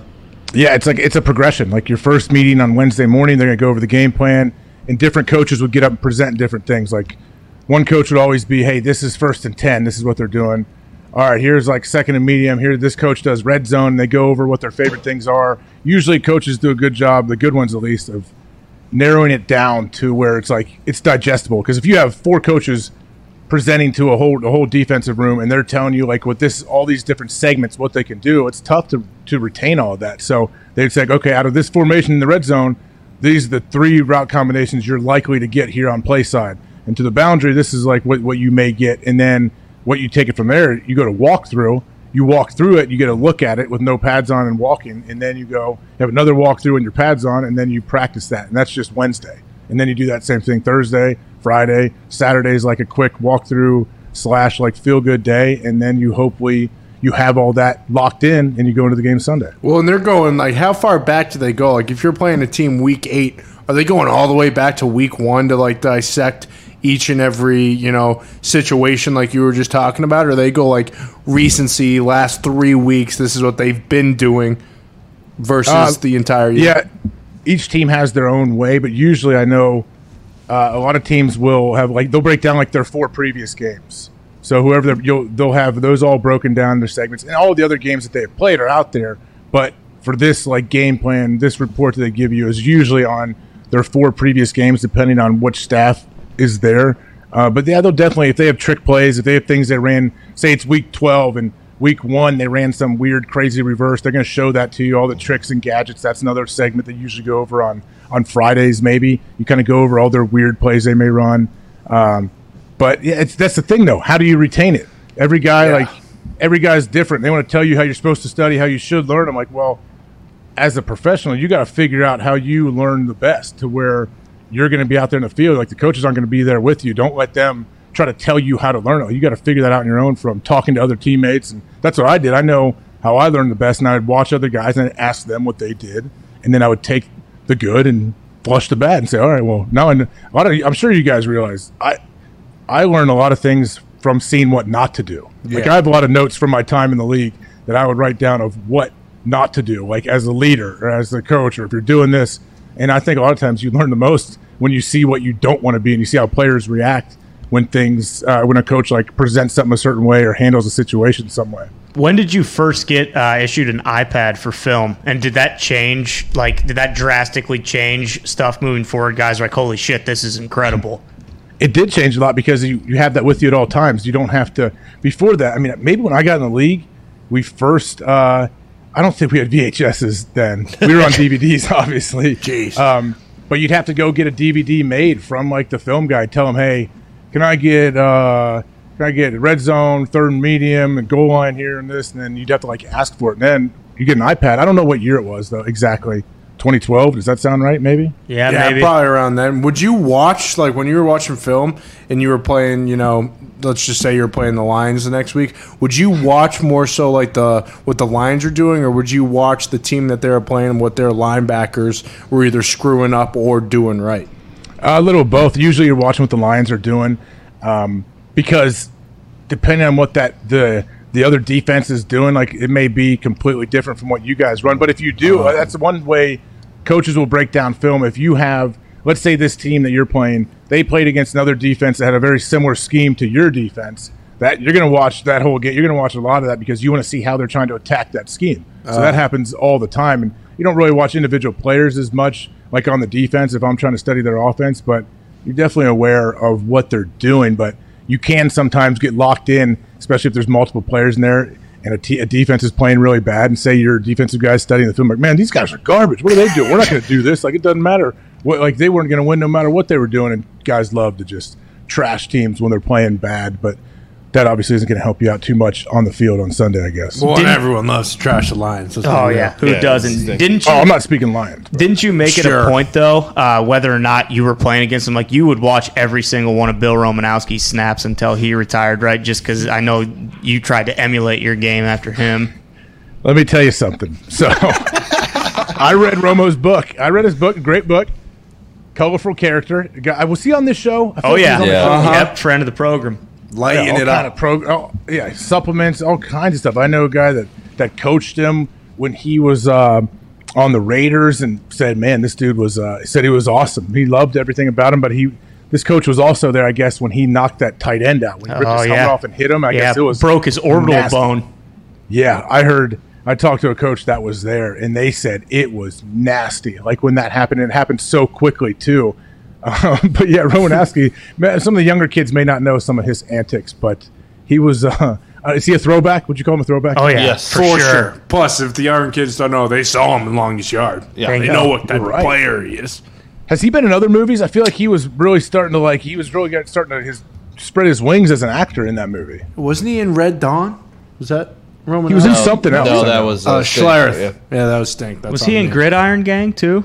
The Rock? Not sure. Let me see here. I'm pulling up his IMDb. Was he in The Marine with Cena? He worked with Victor Conte from the Balco there. Who did? Romanowski. Oh, was he tied to Yeah, it was on like a 60 Minutes. Number one client. Yeah. I think he's been in a couple, he's been in Blended and Jack and Jill. So he's a Sandler guy. He's in the Sandler crew. Yeah, that's what I saw. I'm in a Sandler movie. Jack and Jill, I don't know if I saw that, but yeah, Romanowski is one of those. He played for 17, 18 years? He played forever. Long time. Yeah. Legend. He won a couple. How many Super Bowls did he win? Few. He was with the Raiders? And the Broncos. Mm-hmm. He was all over. He was in the Niners early in his career, wasn't he? Mm-hmm. Jeez, man, he did bounce around. He's got 4 rings. Yeah. 4-time Super Bowl. 4. Does he have 2 with Denver, I'm guessing? Yeah, he also, apparently, I didn't know this, he also sent a 30-page PowerPoint presentation to Pat Bowlen when the Broncos were looking for a head coach in 2009. He lost out to McDaniels, unfortunately. Wait, hold on. Close. Romo sent his resume in for him to be the head coach? Yeah, it was not just his resume, it was a 30-page PowerPoint presentation. Wow. I would like to see that deck. I wonder if he used the transitions. Did he use like the tire screeching transitions and all that? That would be nice. I would assume so. Romo. Yeah, he's a creative guy. I would definitely assume he had a bunch of sweet transitions. One of like the dissolving ones. Yeah, flip that it pops out. up. Yep. You know, Tiles. He spent all of his time on the transitions and not the actual, the deck. Yeah, that'd be awesome. Bunch of pictures. All right, that's the show. Can't thank you guys enough for watching and listening. We know there's a bunch of shit out there that you could choose to spend your time on. The fact that you want to spend it with us, we are eternally grateful. Hopefully, Pat, feeling better tomorrow, maybe back in studio or calling in. We are almost at single digits for the countdown until the NFL season. It's right around the corner, and we'll be here to break down everything as we lead up to week 1. You guys are the best. Have a great Thursday. We'll see you tomorrow. Cheers.